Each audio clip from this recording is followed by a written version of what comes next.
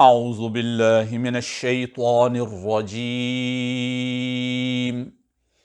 بسم الله الرحمن الرحيم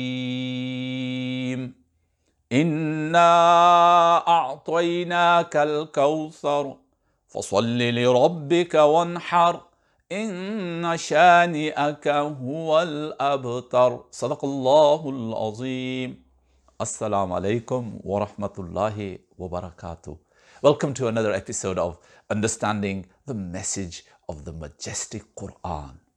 What does this book of Allah have for me? What can I take from it? What are the moral lessons in it for me? How does it spiritually connect me with my Creator and with my Lord? How does it encourage me to serve others? How does it help me to become a better human being? Well, my dear listeners and viewers, today I've chosen Surah Al-Kawthar, the shortest surah of the Quran, and this is what it says. Listen, in the name of Allah, the kind, the caring. We gave to you everything in abundance. Therefore pray to your Lord and sacrifice. It's your enemy who's going to be finished off and cut off. Well, these three short verses of Surah Al-Kawthar were regarded by the Meccan poets as being amazing, incredible. And the person who saw them first, one of the poets, said, this is not the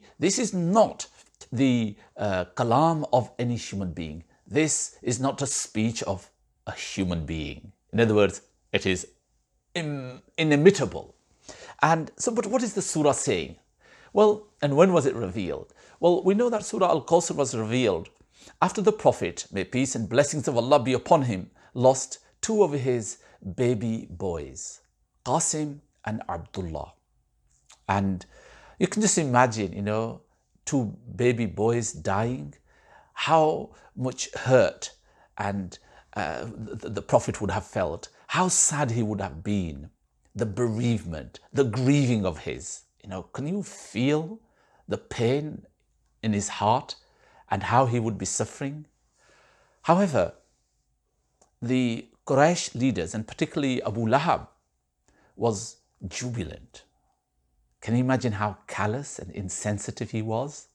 He celebrated this, and the other enemies of Rasulullah were jubilant. See, Muhammad sallallahu alaihi wasallam will have no male heirs. Therefore, his mission will finish. But Allah subhanahu wa ta'ala sent these three verses, encouraging him, giving him hope, and really reassuring him that his mission will be successful. Subhanallah. Can you imagine that being in such bereaving state, yet Allah reassures and consoles his beloved. Don't worry, Muhammad. Inna a'twaynaka al-kawthar. We have blessed you with plenty. We have given you so much. You have abundance.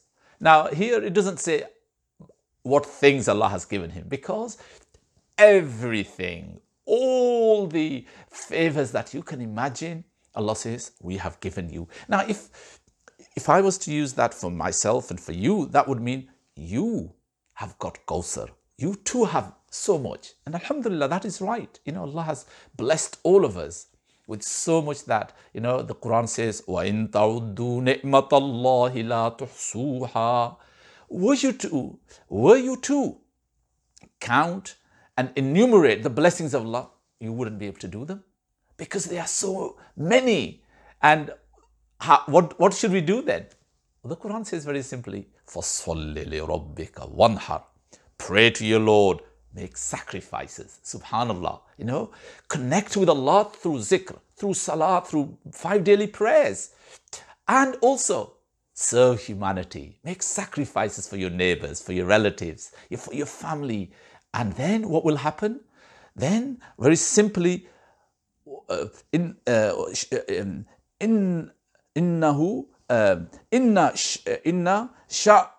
sha'naka huwa al-abtar. Your enemy is the one who will be finished off. He will be childless, he will lose, he will have nothing. In other words, Allah is encouraging us to be positive even in the most dire states.